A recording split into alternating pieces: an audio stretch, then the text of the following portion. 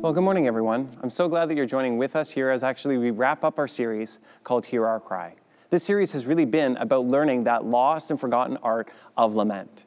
And I know in many ways that this series has been kind of weighty. It has been kind of heavy and challenging and even stretching. But I'd say, at least for myself, is that I've needed this. That it has challenged me and stretched me in good and necessary and needed ways that I can pour out to God whatever is within me so that then I actually might be able to hear from Him.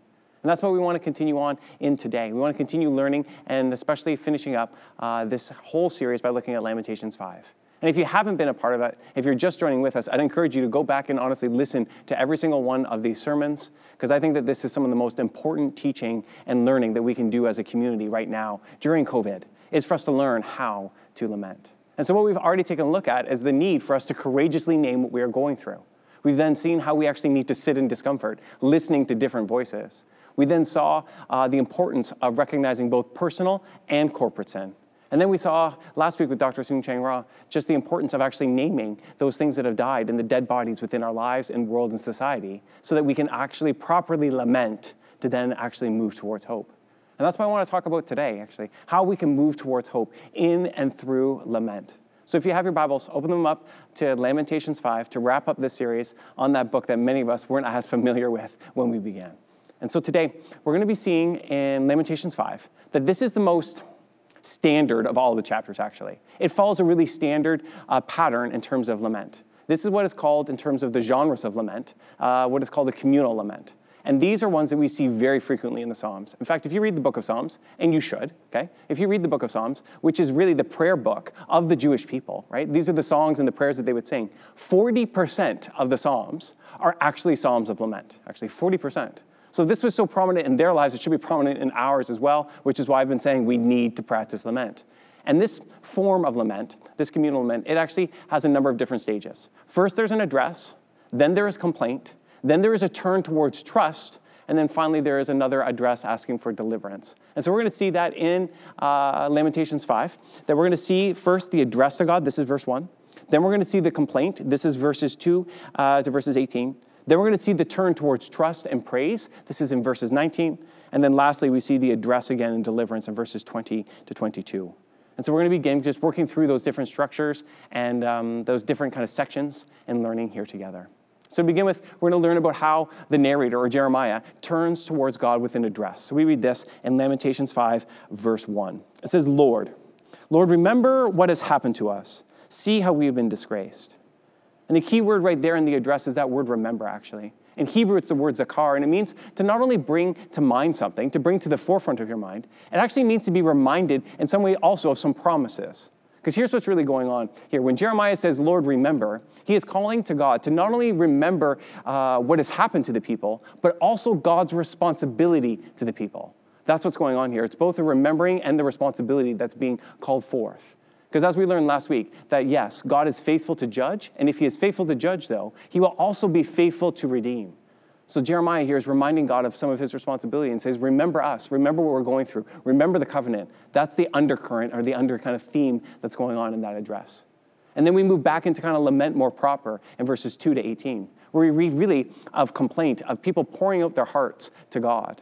And we're going to see all the same sort of themes that we've seen throughout this series. So I want to read to you some of the verses and so that we can just continue to get a sense of what lament is and how we can be talking to God. We read this in verse 2. It says, our inheritance has been turned over to strangers, our homes to foreigners. We are orphaned and fatherless. Our mothers are widowed. We have to pay for water to drink, and even firewood is too expensive. It says this, that those who pursue us are at our heels. We are exhausted, but given no rest. We submitted to Egypt and Assyria to get enough food to survive. Our ancestors sinned, but they have died, and we are suffering the punishment they deserved. And here we see all those themes that we've been learning. We see some really courageous naming because remember, lament never denies the realities of life. Lament speaks them. Lament brings it forth. So it talks about how they are exhausted, pursued, just so in such a difficult place. It talks about the cost of water and of firewood, but it's not about water and firewood. Those are necessities for life. They're saying, we don't even have enough to live. That's what's going on here. And they're complaining, they're crying out to God with it. We also see a similar theme of, again, the corporate sin. Corporate sin that we so often don't name within our world, but we see it so clearly in these verses. Listen to that verse at the end. It says, our ancestors sinned, but they have died. We are suffering the punishment they deserve. And what we're seeing here again is that we are both responsible for and we experience the consequences of corporate sin. That's what that verse is saying, that they're both responsible for and are experiencing the consequences of corporate sin. And so they cry out to God. And it continues, actually, this verses of complaint. It actually gets quite dark, quite brutal, and in some ways quite explicit, actually. It talks about violence, and in some ways things that are like torture, and other things that are almost unspeakable. But that's actually kind of the point with Lamentations and with lament, is that there actually isn't anything that is unspeakable. That if you go through it, if you suffer because of it, you can name that to God. That's what we see in verses, especially 12 through 18. We see some really brutal naming. But if you've gone through something, what lament teaches us is that you can name it to God. That lament, it never denies the heaviest realities of our lives. It allows us to speak them.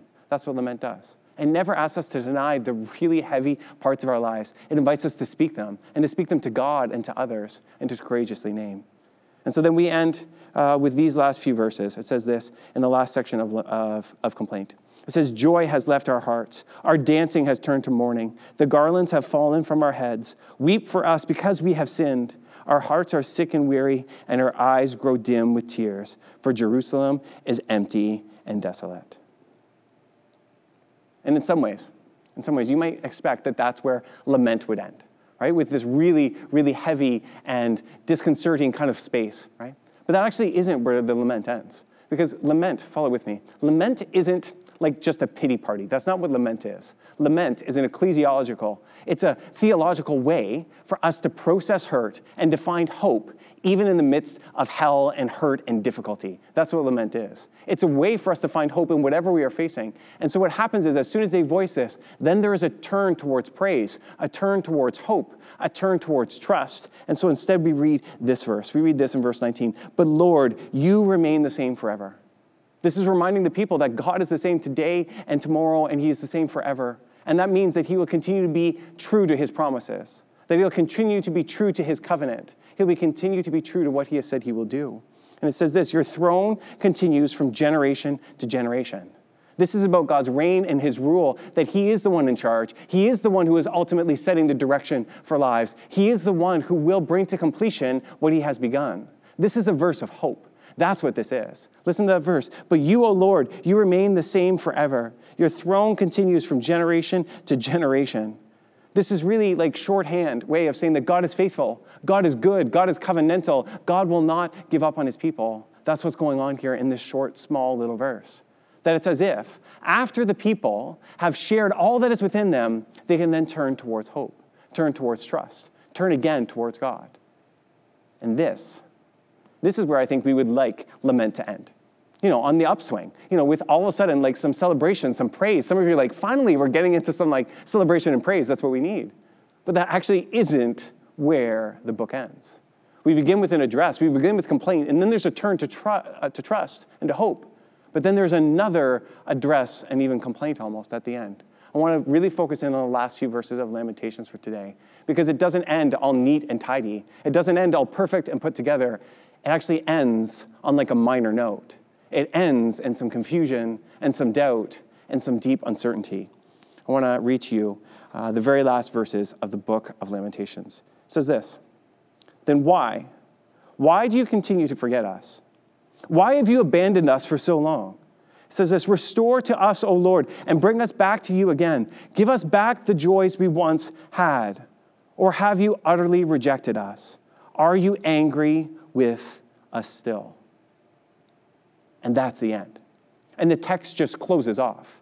That's where it all ends, actually. I just want to read that again, because this is powerful. Listen to the questions that are being kind of lodged against God. In some ways, they're almost accusations, right? That's almost what's going on here. Just listen to how the writer speaks. It says, why do you continue to forget us?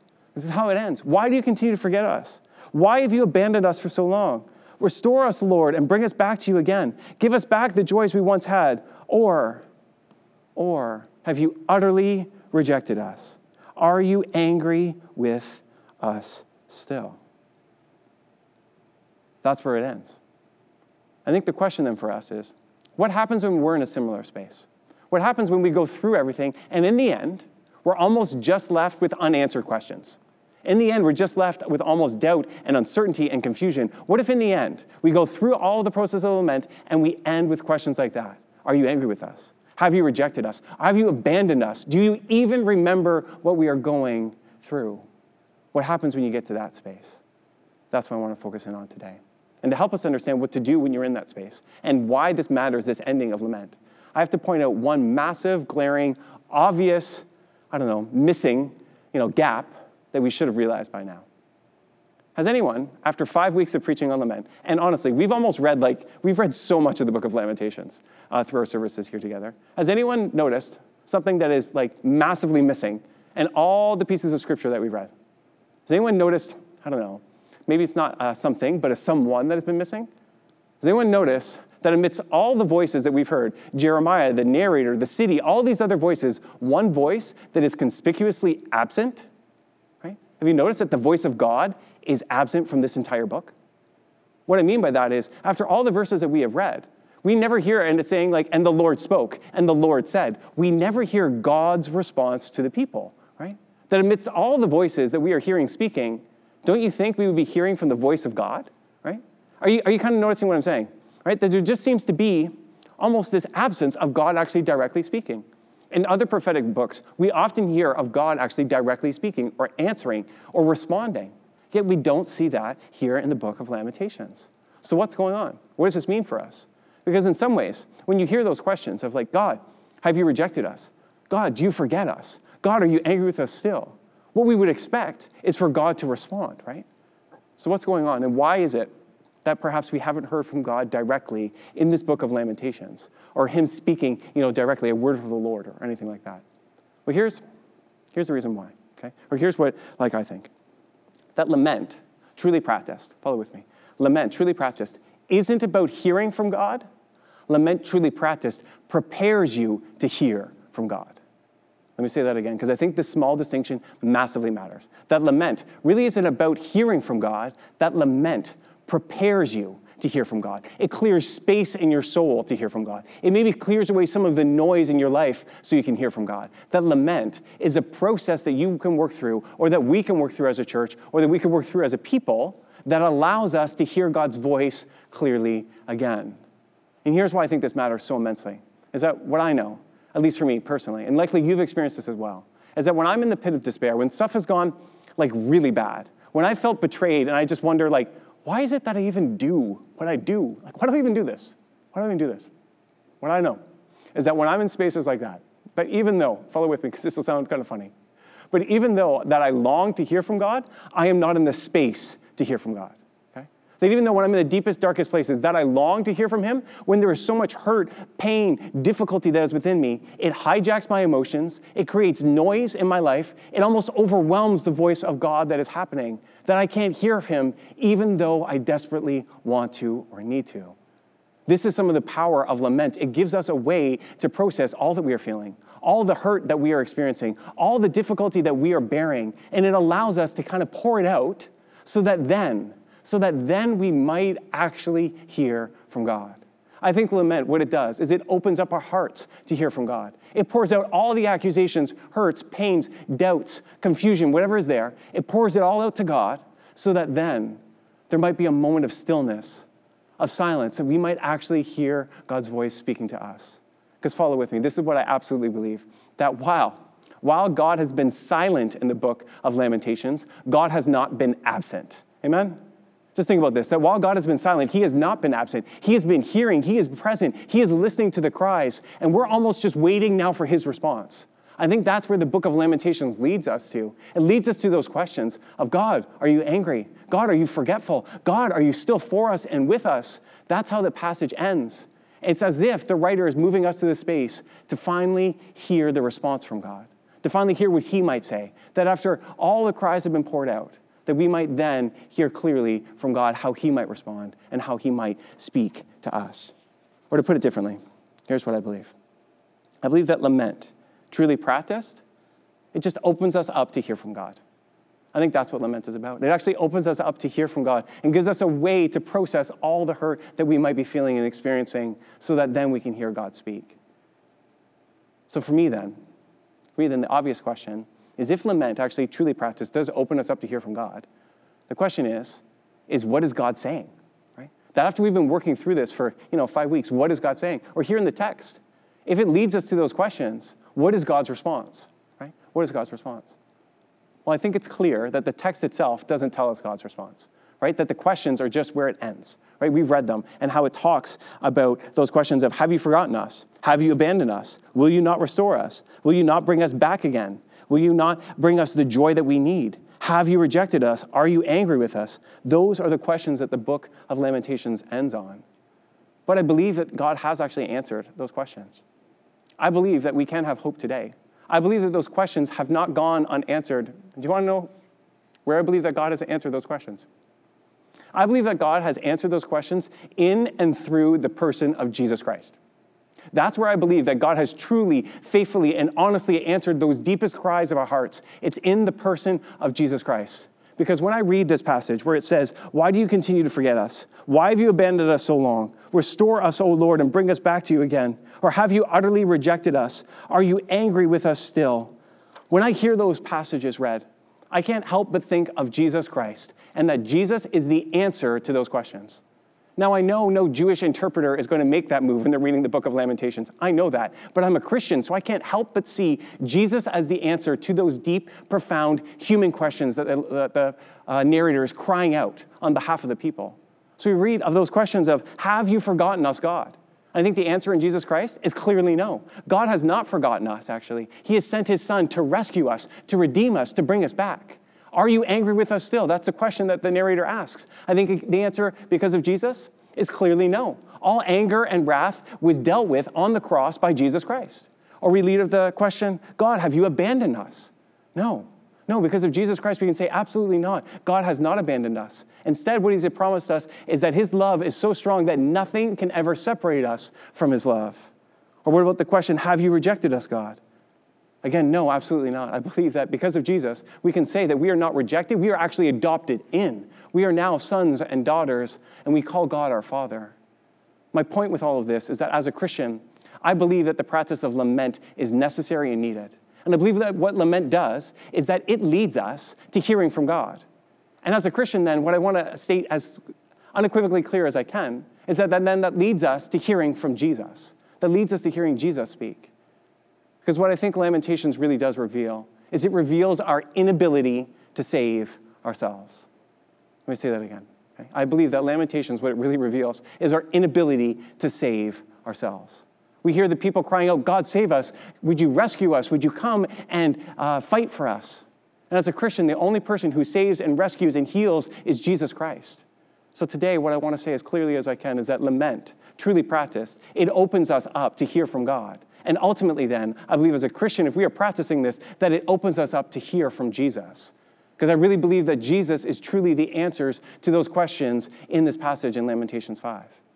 And to say that Jesus is the answer, that is not a cheap way of avoiding the real pain that we go through, right? Because cancer is real. Racism is real. Broken bodies and hurt and betrayal and all of that is real. But in the midst of it, if we pour it out to God, we can then hear him speak. We can then hear him come and respond to us.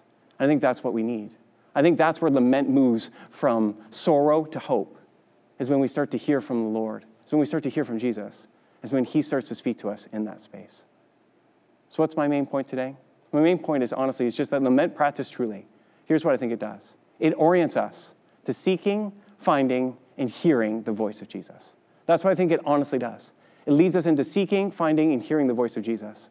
I think that what we see in the end of Lamentations 5 is the writer crying out to God, and I think that Jesus is the answer to those questions. I think that Jesus is the answer to all that we are facing, and that he wants to actually speak to us and respond to us.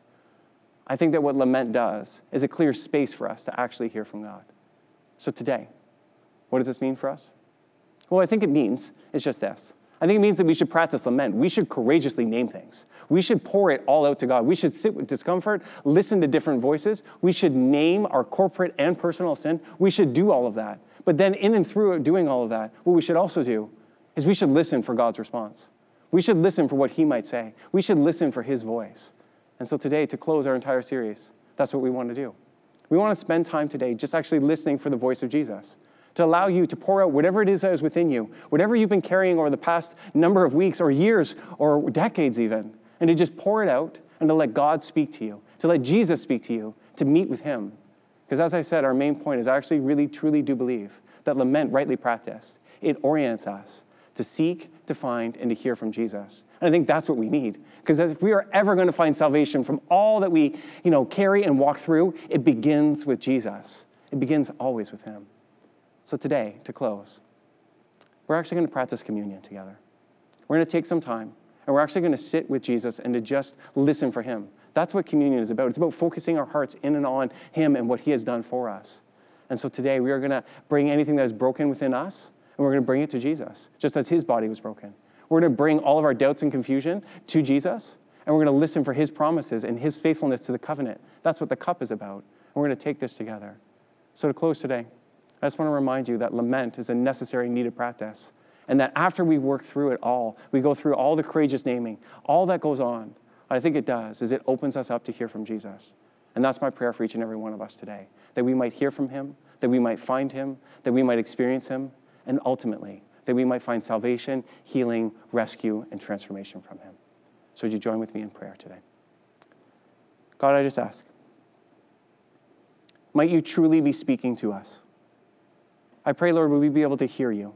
I pray, God, could we pour out all the complaints we have, all the accusations, all the doubt, everything that is within us, but then yet, Lord, might we hear your response? Might we hear you speaking to us? Because, God, we need you to direct us. We need you to move us. We need you to speak to us. So, God, I pray in this next few moments, I pray, would your voice be speaking so clearly to us? Would we have ears to hear you? Would we have eyes to see you? And might our hearts be attuned towards you? And we just pray this all in the wonderful name of God the Father, Son, and Holy Spirit. Amen and amen. And so to close our time together before communion, we actually want to give you some space just to listen and to hear from God. We're going to have some quiet instrumental kind of music that we played. And this is just a moment for you to focus in on the voice of Jesus, to pour out any of those questions that you may have, and then listen for his response. Because God is still speaking, God is still moving, and that is why we can have hope, even in the midst of lamenting. So we want to invite you into this in this moment, followed which there'll be a song and a dance to, again, help you simply to reflect on Jesus, to hear from him, and to respond to him. So let's take the time to do that here together.